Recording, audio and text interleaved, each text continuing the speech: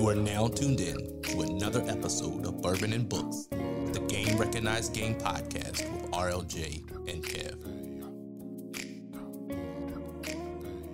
Welcome to Bourbon and Books on another edition of the Game Recognized Game podcast with RLJ and Kev, along with our dear cousin Jeff.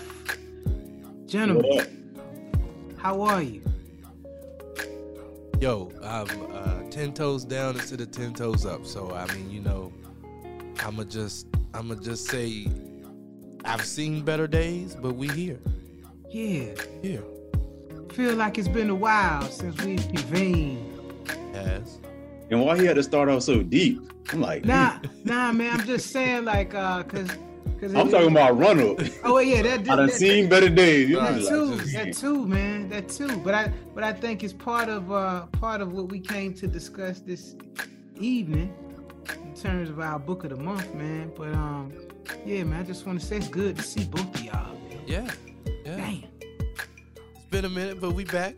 We back again. Full throttle. We back again, trying to get educated on things that are somewhat slightly beyond our understanding. So you pick up a book to get understanding. Yeah.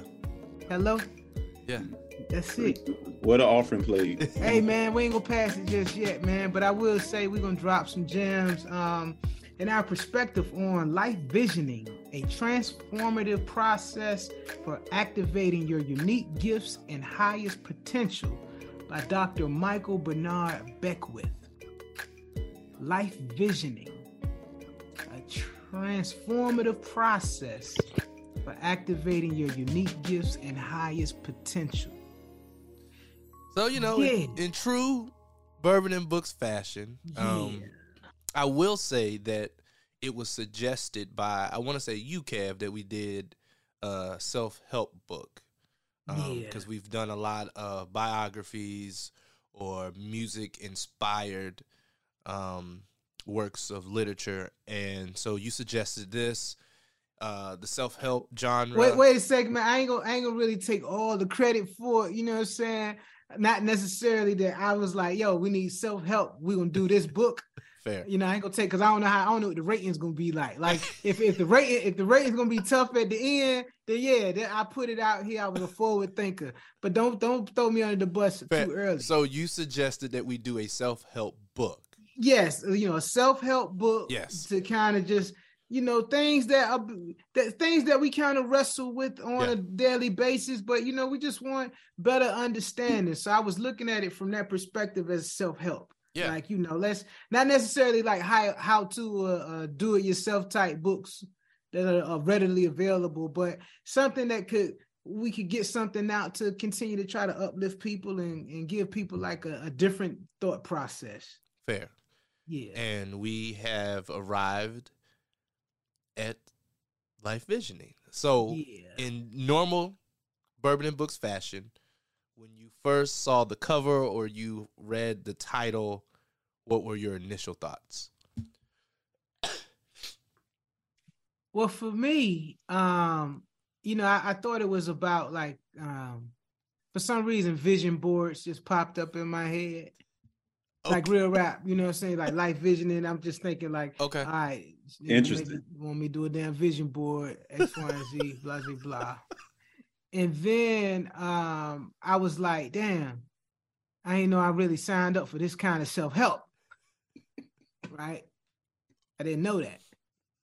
And so I said, all right, Kev, you know, we got in this lane for a reason because, you know, we got to challenge people to kind of think differently or just expand your horizons. You know what I'm saying? And so when I read up on the book after it was suggested, I'm like, oh, okay. So this is kind of more in the spiritual realm versus like when you think about manifesting vision boards, visualization to like New Year's resolution. Yeah, New Year's resolution, trying to craft your life the way you want it for like, you know, can I hit this 1.9 Billy that's on the Powerball, or you know, can I get a new Beamer? You know what I mean? Like it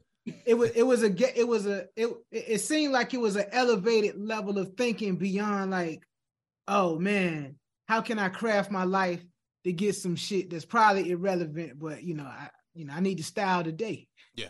Yeah. Why style tomorrow when you can style today? Yeah. And so it kind of forced me to think beyond, like vision boards. And then a brother was on the cover of the joint, so I was like, all right, well, let me give him a chance. But then I read up on him, and I was like, all right, well, it's like this book is like one of Oprah's top books of all time, like the fix shit or the improve shit in your life. So I said, I ain't gonna go against Queen Oprah, man. I'm gonna have an open mind. We'll see what's going on with the book. Fair. So that was like my first interpretation, just based on title alone, seeing the brother on the cover, and then kind of looking at like, all right, what have I gotten myself into? I would say for me, that's interesting. Like life visioning, I didn't go automatically to like vision board, but I was like, I can see how somebody could go to like vision board. But being a Black man, I saw that cover. I said, what the Milli Vanilli we got going on here? Yo, I did think about Milli Vanilli, girl. You know it's true when I seen the dude on the cover. It is. Look, I'm being honest with the people who may pick this book up. That is my first thoughts. Say less, man. I just wanted to throw myself out there like you were not alone. That's what I first thought. Then I was like, Alien versus Predator. And I know that's not right, but that's just where my mind went. And I was just like, I don't know what we got planned on reading. But again, to your point, I'm like, Black man, I'm for it. Like let me give this a chance. And again, that's like the first, just looking at the cover. I won't get too much in the book, but I'll say when I first started reading, I was like, oh, this is what self-help is. Because it had me thinking, like, I'm like, maybe I've never really read a self-help book before. So yeah, that's kind of like where I was in the beginning. Okay. So when I was I was dropping the books into the chat, like, hey, I found some. I didn't want the typical,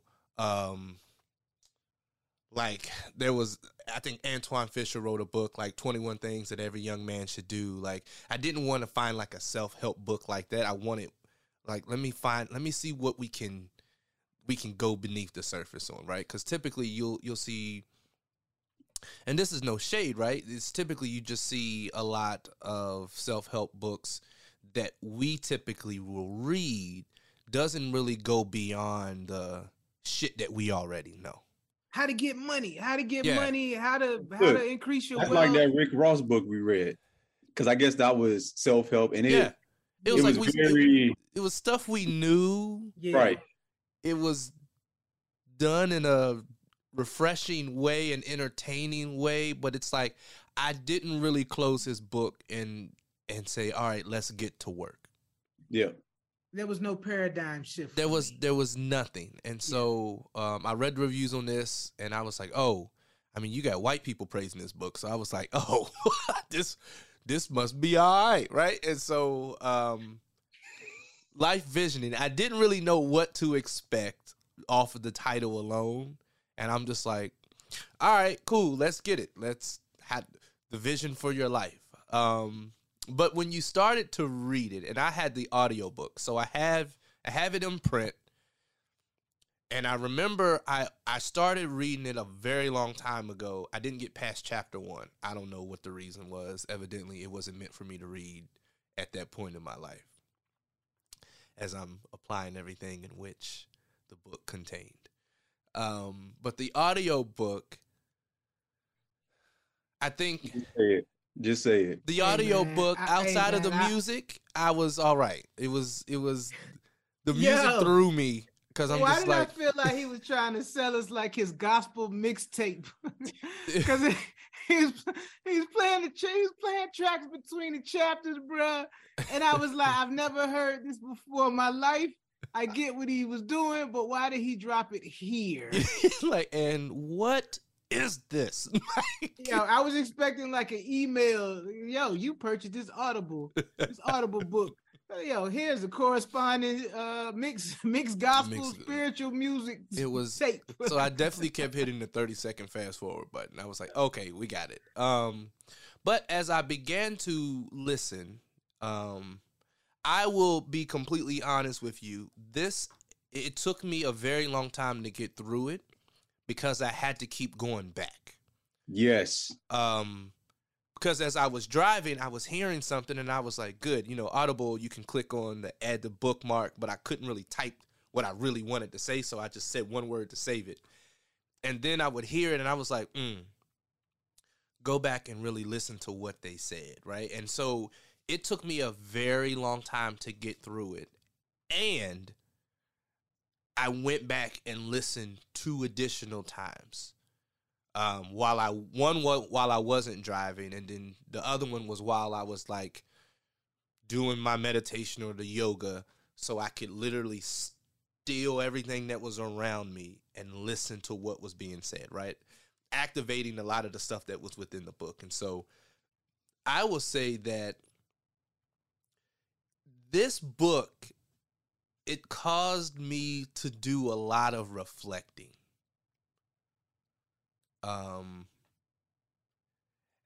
And typically when you read a book or listen to a book, whatever your format is, you may reflect on it and be like, you know what, that was a good book, or let me jot this down, and then you go on and live your life as previously scheduled. This one was a disruptor for me. Like, it disrupted a lot of things that my week was disrupted. Like, I literally stopped doing a lot of things during the week and started instantly activating or implementing some of the things that took place within the book. There were some things that caught me off guard, and I was like, wait, hold on. Wait, say that again. What'd you say? But then I had to check myself and was like, listen with the ear behind the ear. And I thought that would, like, every time he kept saying, listen with your ear behind the ear, I was like, you finna make me work. Like, I was like, this brother's finna make me think and work. And I was very appreciative of it. So once you started listening or reading, like, what happened? What did you experience as you progressed through the chapters? Something quick I just wanted to say. I'm happy that it appears that we're on the same page in terms of he uses uncommon words and it forces you to have to reread for clarity. Because, I'm like, well, maybe it's me. Maybe I'm slow. Maybe I'm not getting this information like I should. And I actually did the audio as well. What was funny or not so funny, I was trying to get the physical book. So I said, hey, let me go to the library. I'm paying my taxes. I might as well go get this free book. Fair. It just wasn't there. So after a while, I was like, all right, I just got to buy the audio and move on. But yeah, this book really forces you to stop and pay attention. For me, I went through it once, and to be honest, it's like I heard a lot of stuff, but it's like, what does this mean? What is he trying to say? Yeah. And I actually had to do supplemental to this book. Whereas it wasn't necessarily stop and go. I just listened to other things where he kind of talked more about different concepts that he talks about in the book. So to your point, this book forced you to do a lot of work, and I'll leave it at that in terms of, just my original thoughts. And as I was going through some of the concepts. Well, for me, man, I've been on I would probably say about a 7-8 year spiritual journey, right? And one of the deep questions that I've always asked was, all of your major religions in the world are founded in in the same principles: love, peace, patience, forgiveness. You know what I mean? Like in terms of like our ability to understand one another as human beings. It has to be patience because we're complex individuals. You have to be kind because, you know, there are things going on in the world that are bigger than us. And I always wondered, like, yo, why is it always beef? It's beef like all the time. And one of the lines in the book that he spoke about was that a lot of people feel like they need to fight for what they believe in. But if you got to fight for it, do you really believe in it? You practice what you believe in. You don't fight for what you believe in, right? And it kind of just, it kind of made me really think and investigate, similar to you, Jeff, a little further when you talk about God, regardless of the form by which you identify with God, right? It's one source. We all come from one source. But the way the world is designed, right? When he kind of talks about the four stages of consciousness, he talks about, you know, victim, manifestor, channel, and being. And the victim aspect, it's like, yo, people are always in a state of mind that the world, air quotes, is doing something to you, right? You're reacting to what the world does. You're reacting to what people do. And one of the things that he talked about in the book, he was like, yo, a lot of times if the world, air quotes, is doing something to you, it's driven by a person or an individual. And a lot of times it might not be that there's like this large strategic plan that they trying to shit on you. Or it might not be this perspective of like they got something on you or against you. Their decision-making process by which you might be conflicted with or impacts you is driven by ignorance. Like, think about this shit. Racism, driven by ignorance. Sexism, driven by ignorance. All the isms, driven by ignorance, right? And then it's kind of like, all right, then we use religion, political stances to create this separation. But if we're all from one source, and he kind of brings it back into like biblical things that I could understand, but I still had to hear it again. Like, all right, well, yo, if God is in all of us, then why shouldn't I give you understanding? Why shouldn't I be quick to forgive and quick to listen and slow to speak? And so he's kind of weaving through these different channels of things that I've really been trying to like explore with my own life over the last 7 years. And it just brought everything to like the forefront for me. Because I think a lot of times when you kind of look at the victim, the manifestor, the channel, and the being, I think it's Black men in particular. We don't want to dwell on being the victim, but it's easy to play the victim because we've been victimized. Absolutely. Right? But then in our own head, it's like, you know, when you think about Black empowerment, Black Panthers, Nation of Islam, when they talk about self-empowerment, it's a level of manifestation that takes place. I'm Black, I'm beautiful, I'm powerful. I am all that I need, right? And so when you kind of talk about those affirmations and you talk about trying to speak things into existence, because we've been in situations where we've been victimized for so long, it's like at some point you got to stop being the victim and try to manifest and speak and believe and process to what you need in order to live a fruitful and fulfilling life based on like what your true values are. And so the book in itself, man, I thought it was kind of dope. I had to kind of keep hitting the rewind button too. But then I was like, yo, all right, well, he who is in me is greater than what's in the world. Yeah. Like, yo, this is what he's talking about. or the 5%ers would say, the world is filled with gods and earths. Like we are gods because we come from God. But we can't, but our tribulations, when we play in that victim role, it puts us in a box. And so we limit God. We put God in when we put in the box, we put God in the box too. And like that was some of the gems that I kind of decipher out of having to listen to it over and over. It's like, yo, we are our own worst enemy at times.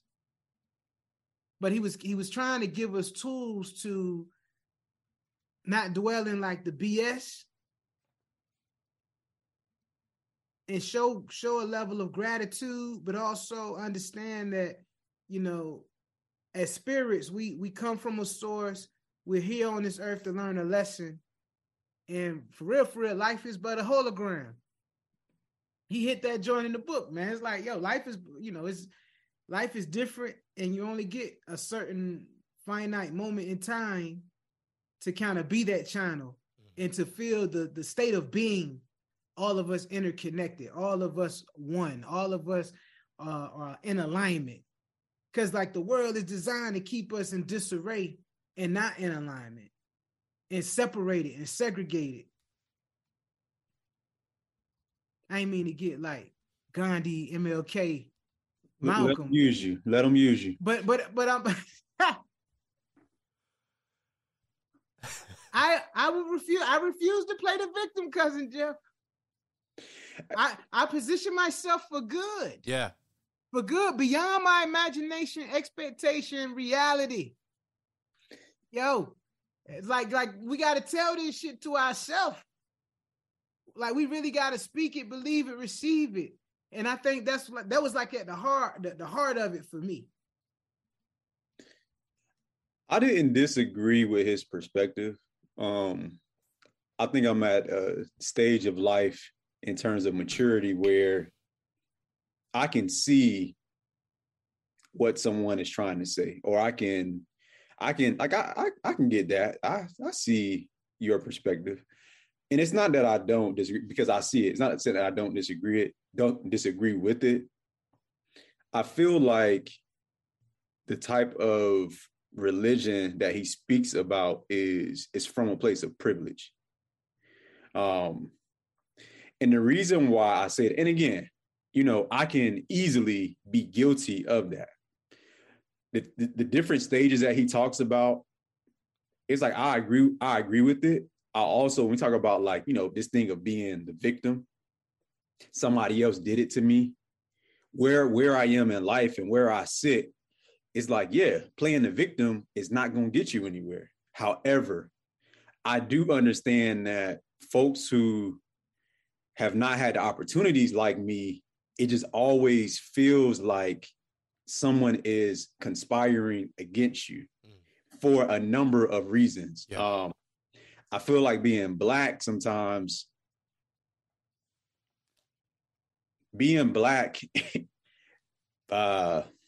in, let's just say if I'm in Silver Spring, Maryland, versus being Black in Southeast and making a mistake can be detrimental depending on where I'm at. Yes. So, and that's why I'm like, I agree. I want to say agree. I see this perspective, but I do feel like it comes from a place of privilege, and to give folks like a little bit of background on Mike. I'm just gonna call him Mike. I'm Black. I ain't gonna say all three names.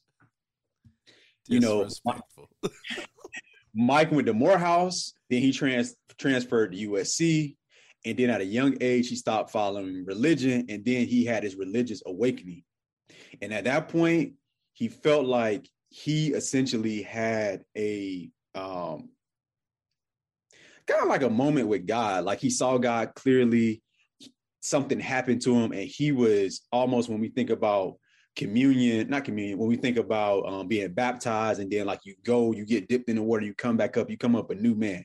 So he awakened as like this new being, someone who was positive, someone who, hey, things aren't just happening to me. Like I'm not going to be a victim. I'm going to be intentional. I'm going to visualize. I'm going to live in this place of like the flow and the zone he talks about. and I'm gonna be at one with God. And it's like, you know what? I can see that and I can adopt that.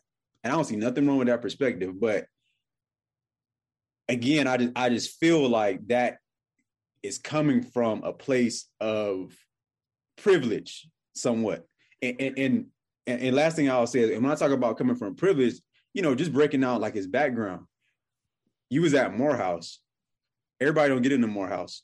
Morehouse don't even give like scholarships like that. So that tells me your parents had some type of means for you to be there. Then you at USC. USC is super expensive. I'm not sure what he was studying. However, probably if you graduate from a school like that, you're going to be fine, whatever lane you end up going down. So I'm going to keep it right there for the moment. I like where you were going, man. And I'll acknowledge what you said, and I'll push back a little bit, because I kind of figured like, yo, if you in this space and like Oprah shouting you out, man. Yep. I've kind of figured like, yo, man. So there was a few things in your life that went right. Right. Exactly. You know what I'm saying? But I think for me to indulge and engage with the book upon our initial selection, I kind of had to check a lot of my biases at the door too. Right. And so a lot of the things that he was saying in the book, from my standpoint, I looked at it and evaluated it not from a place of privilege, but from a place of tragedy, and a place of loss, and a place of suffering that I've gone through myself, through my relationships or economic situations or abandonment or loss, and even challenges and things that I've encountered over the last year, right? And I kind of looked at it like, all right, for people that potentially lack exposure or lack kind of the means to have the ability to explore their spirituality. Let's be real. Most Black people forced into some kind of religion, man. Oh, absolutely. By way of where you was born, where in the country you was born, who your parents are, etc. I don't think it's a Black person in America that woke up and said, "Oh, I'm gonna be the religion that I'm gonna be a part of the religion that I'm practicing today." It's all forced on you. And so for me, I kind of looked at it like, all right, if I've had a series of challenges and tragedies in my life, how do you heal from it? Part of how you heal from it is acknowledging the things and feeling the feelings that, you know, he described in the book, accepting those feelings, and then also making a consistent and conscious effort to try to move beyond those feelings and heal from those feelings in a productive way. Whereas you can't move forward in your life if you constantly blaming, you know, yo, man, she broke up with me in like 98, man. It was a terrible thing. So now, like, next 20 years, all my relationships is jacked because I ain't healed from what happened in 98. And so I took what he was saying more so as like, there's gonna come a time in your life, regardless of your background, regardless of your circumstances, that you're going to have to create a mechanism for yourself if you want to live up to your full potential.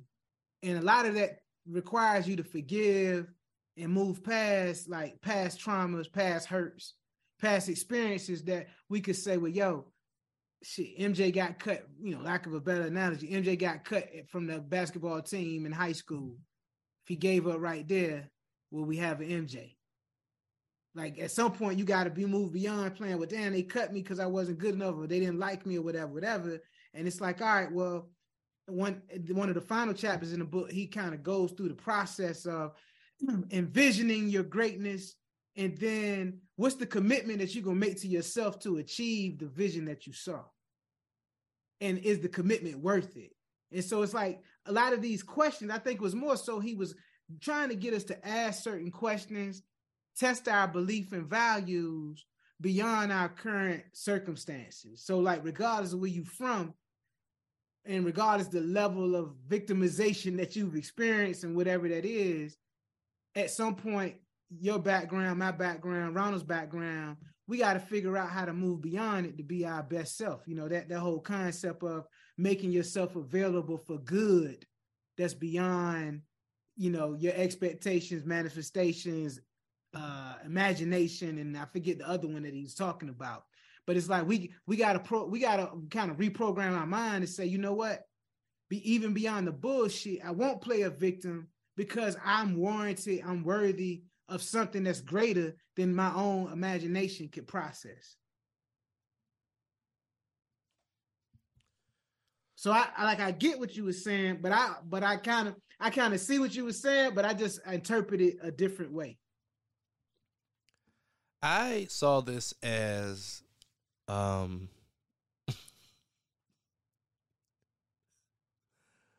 saw this as his Moses walk, right? I saw this as Kevin knows what I mean by that. I saw this as a journal of his journey inward. Mm-hmm. And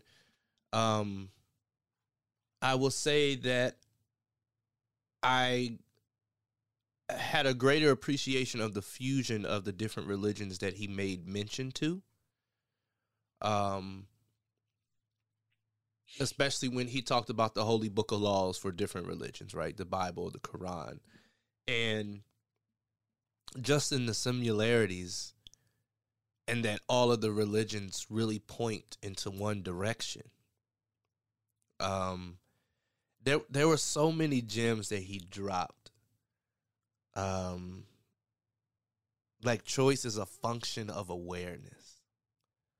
Like I pressed pause, and for an hour and 40 some minutes as I finished my drive home, I was thinking about all of the choices that were made in the past couple months or even years.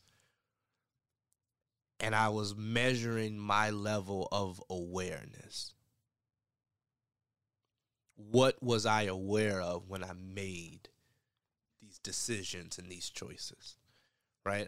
And when he talked about love and law and how those are the things that really govern us, he dropped a lot of stuff. The book was heavy, bro. Like this book really made me disconnect from anything that had no relevance. Like after I went through a chapter, I wasn't on social media. I wasn't watching TV. Like I literally was sitting in a room silent. And just trying to like categorize the things that I was feeling or experiencing based on the journey that he just took me through in one chapter. The affirmation that he said, like one of his most powerful affirmations was, I'm available to what wants to evolve and emerge through me. And I'm willing to practice and embody what it takes for it to do so. Heavy. And I can't remember the quote, but he said it often that we can't see what we're not willing to be. Yeah. That was the quote. And basically saying like whatever it is that you want to see come to happen, we have to become it in the conscious. Yeah. That blew my mind. And I'm just like, whoa. But then that goes back to the oneness. And that goes back to unity that he talked about and to the religion aspect, right? Like none of this can really happen. And he's like, you know, because we're spiritual beings, we don't have a birth and we don't have a death. And I was just like, huh. And then today, right, I was actually at a funeral. And as I'm listening to the things that's happening, that's being said at the funeral, and I'm reflecting on a lot of the things that he said within the book, I'm just like, this is the type of teaching that will help people process and manage that grief a lot better. If we recognize or we yield our control, right? Because he talked about yielding control to different things. Like surrender means I'm yielding control. And then I was like, wow, how often, like how many times throughout the day could we like get out of certain situations if we just yield? Right? We're not saying that this situation is right. We're not saying that it's wrong, but what we are saying is that I'm yielding to the power that's bigger than you and I, and the power is going to work itself out. So and he was like, listen with love. Yeah. Like to, be intentional when somebody, because like the premise was like, nobody listens to one another. So when somebody actually listens to you, like it's a heightened level of appreciation for it. So you should listen with the intent to listen with love. Yeah. Right. And yeah, man, from that standpoint, it kind of just pushed my way of thinking. Yeah. Right. And it wasn't anything that, it wasn't like he said anything that challenged my religious upbringing.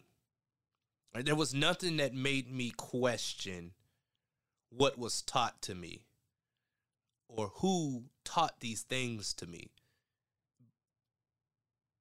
And two things can be true at once.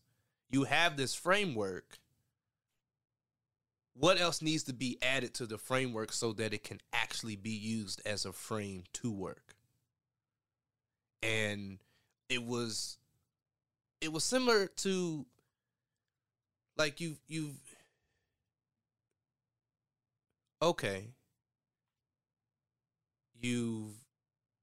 passed the first stage.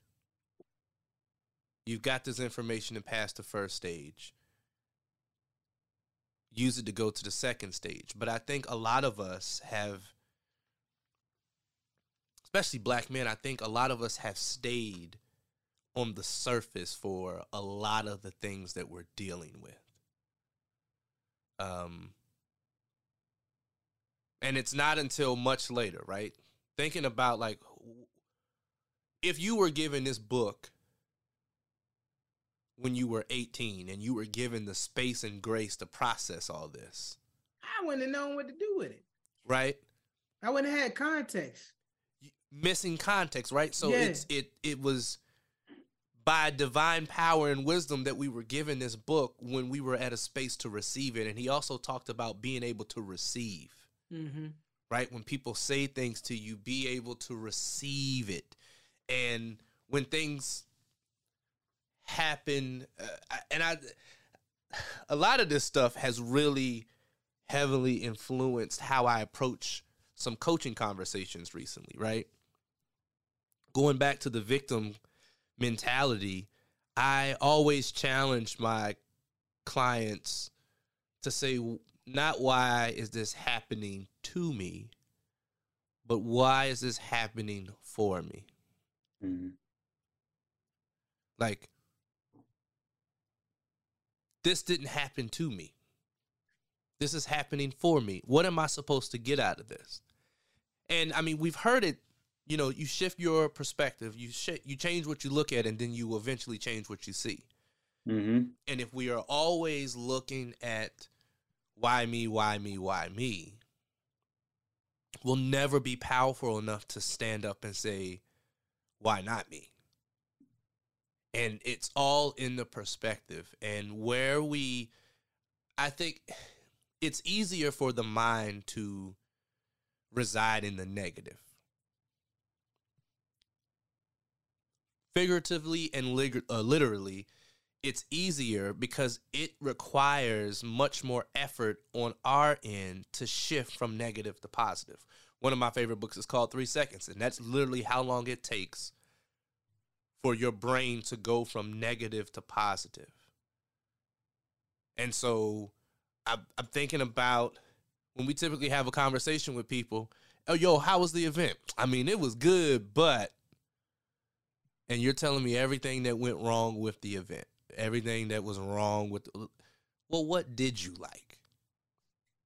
And I always laugh when my clients give me the negative first. I'm just like, okay, did you like anything about the event? And then they tell me. I was like, well, why didn't you just tell me what you liked? And I think we as humans, we are paying rent in that negative space. And we've been classically conditioned to stay in that space.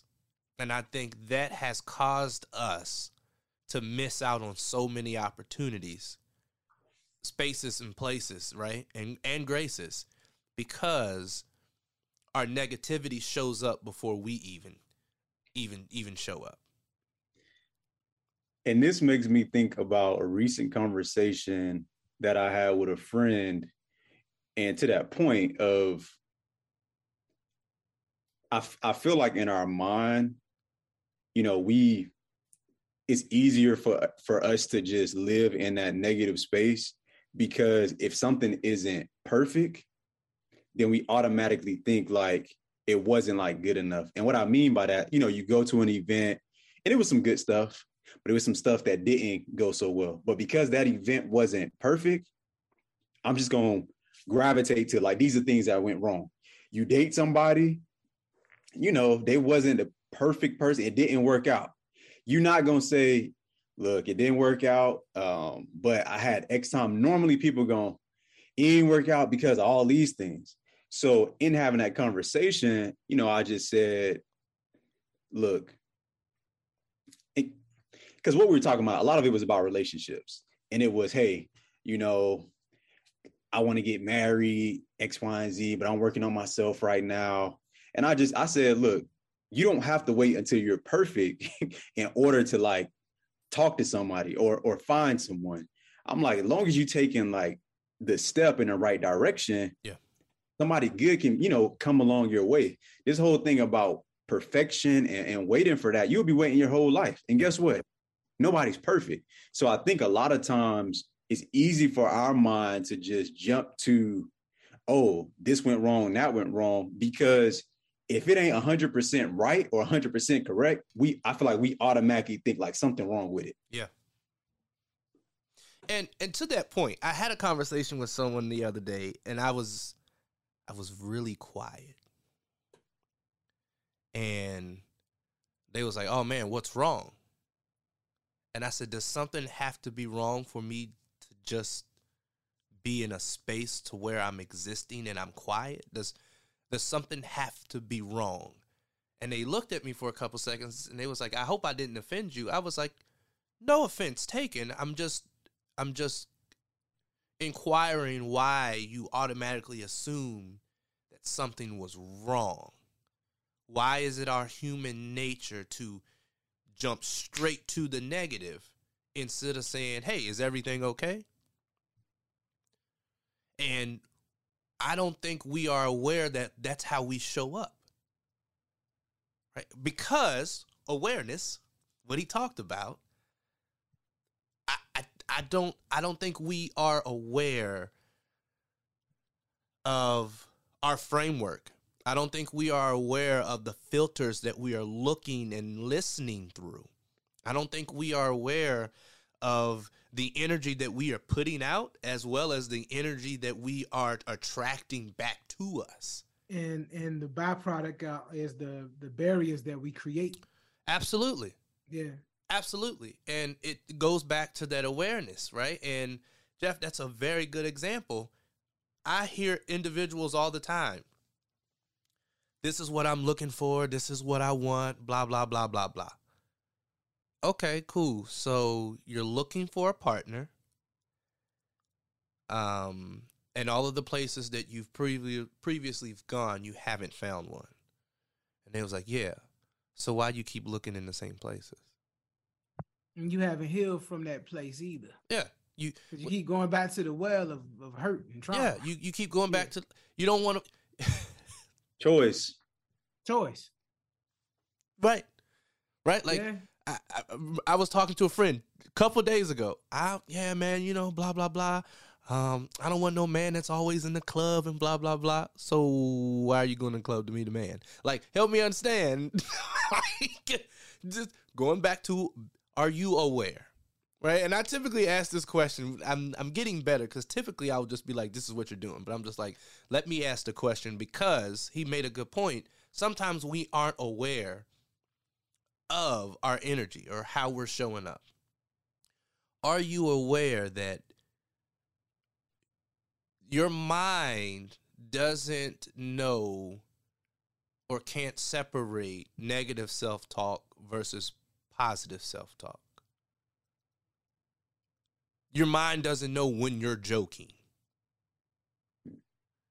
Right? And so if you're joking with yourself, you're like, man, that was a dumb move. You're such an idiot.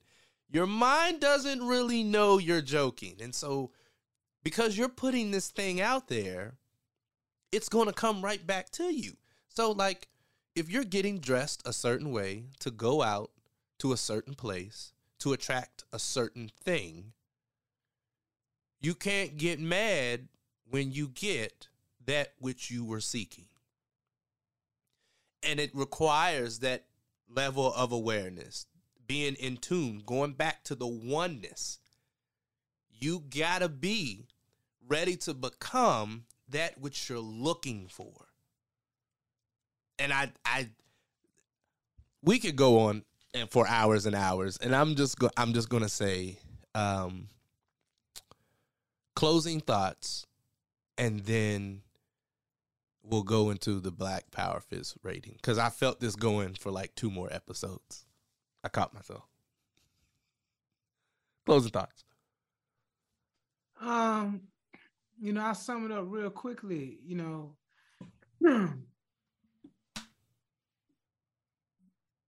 The book was insightful for me.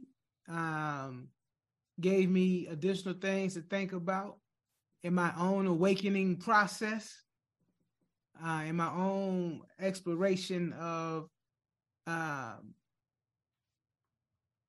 how to best leverage and maximize my spirit in this physical world, man, and how to do it from a place of love and clear vision and understanding, and not put my expectations of God or supreme being, or better yet, expectations of myself in a box. And so I think, the book in itself was inspiring from that regard. And it came from a sincere place from the author's account. I kind of did some digging in terms of his background, etc. And it's like, in this world, we got light workers, man, and everybody working their light in their own way. So, it's like, all right, you got to be a little more open to a different point of view or a different outlook. And I think this book gave me that.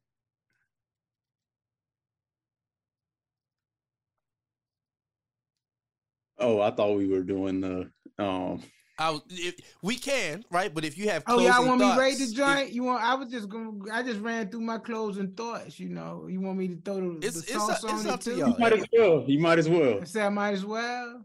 All right. Well, on a scale of 5 Black Power Fists on the GRG Bourbon and Book scale, man, I'm gonna give it 4 fists, man.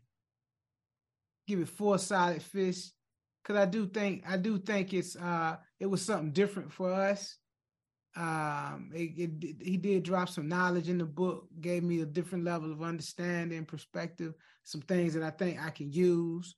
And, I'll probably go back and listen to the later chapters again to really take full advantage of a lot of the exercises that he laid out in the book. Because, when it comes to meditation and all that, man, my daggone focus and concentration be all over the place. So that's something I know I got to work on. So I give it a solid 4 fists, man. Y'all, look, I want to know if the people ready for me. Oh, here we go. Here we go. Here we go. I'm just going to reinforce something I said earlier. There takes a certain maturity to read this kind of book. One, you're not going to be able to just read through it, from start to finish, and I feel like get everything that it needs. On top of that, I really didn't like the audio because I think it was his tone. His tone was it was too mundane. And to be honest, I thought it was a bit interesting that when you like watch some of like his videos and things, it's different than how he normally speaks. I have no problem with the way he normally speaks, but something he was doing in the audio was kind of just throwing. It was Sidney Poitier-ish, man. He put like extra dramatization on certain things, man. I was just like, yo, I see he dropped a mixtape on us in that joint, and I felt like he was auditioning for some shit. It was kind of like a lot going on. It's like, but that gave you the Milli Vanilli joint too, though. You know what I'm saying? So like when you said Milli Vanilli, I was like, damn, yes. That's as they say, that's what bag he was in. Yeah. He was definitely in that on that audio. But yeah, it takes a certain maturity. I'll also say like he uses, meditation and affirmative language kind of as a means to create like inner peace and what he considers like higher consciousness in like everyday life. Three of the things that I like took from the book was before, and this is like what I felt like he is putting out there. Before you can have the life you want, you need to stop blaming the world for the life you have right now. Very self-explanatory. Another one was, instead of focusing on goal setting, focus on setting like intentions instead. So, turning that perspective shift from what do I have to do instead of why am I doing it? And then the third thing I kind of got from it was, you have to look at your life as a whole and not just pay attention to the parts that you thrive in. And it can be difficult because in social media, all you're seeing is these highlight reels. What he's saying is, look, don't just focus on everything that's good. Like, look at your entire like life, even the areas where you're not doing like so well. And, because that plays into like self-reflection, which he feels like a lot of people don't do a good job at because we're just focused in on this is what I do good. This is what I want to put out there.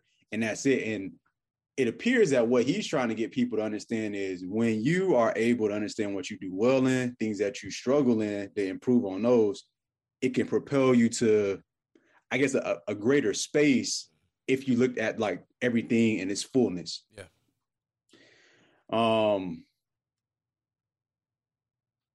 And I'll say one of the last things I felt like he was communicating is that, we're not in this world to get anything. Our purpose is to activate from the sacred, as he called, yes, from within.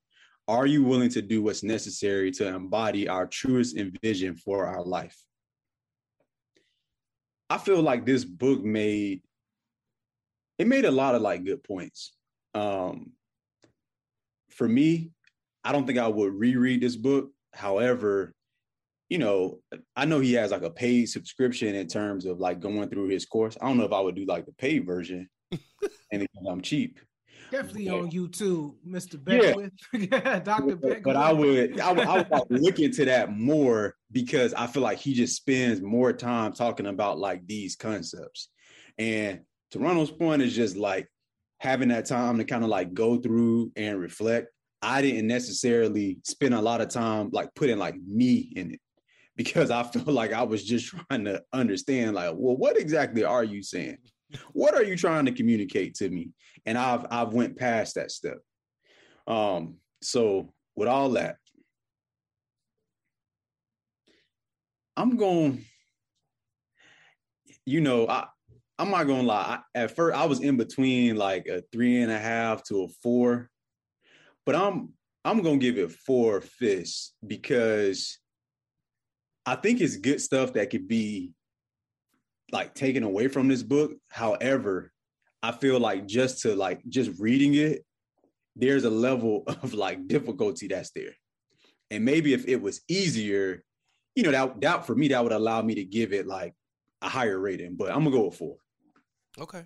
That's real. That's real because I like to your point, Jeff. Like, if you don't have context, I think this book is for somebody that you had to go through some stuff to kind of get it. Yeah. First read. You know what I'm saying? Like, yeah. Yeah. So I would understand it, and everybody has their own unique journey. So that resonates with me, Jeff. Thanks for dropping that.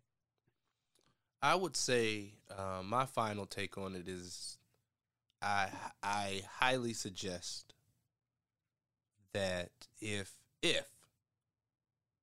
and when you are ready to go deeper within yourself, to really tap into who you are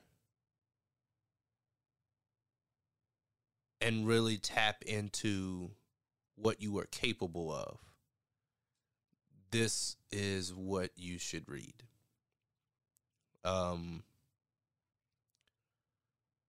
It's not a book for entertainment. It's a book that will require a lot of yourself.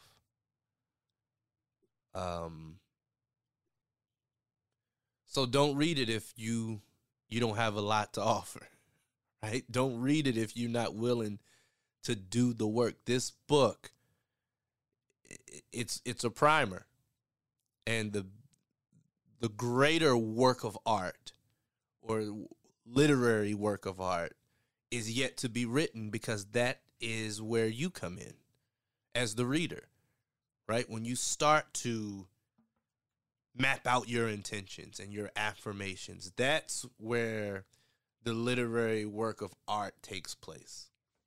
And like I said, this thing pushed me in places I didn't know I could be pushed.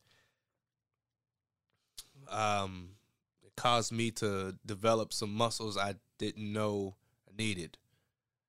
And held me accountable in a lot of spaces and places that I thought I was propelling in.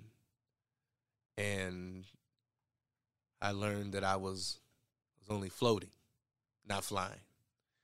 And so I am going to give it 5 on the Black Power Fist scale, which gives us a 4.3 repeating overall. There you have it.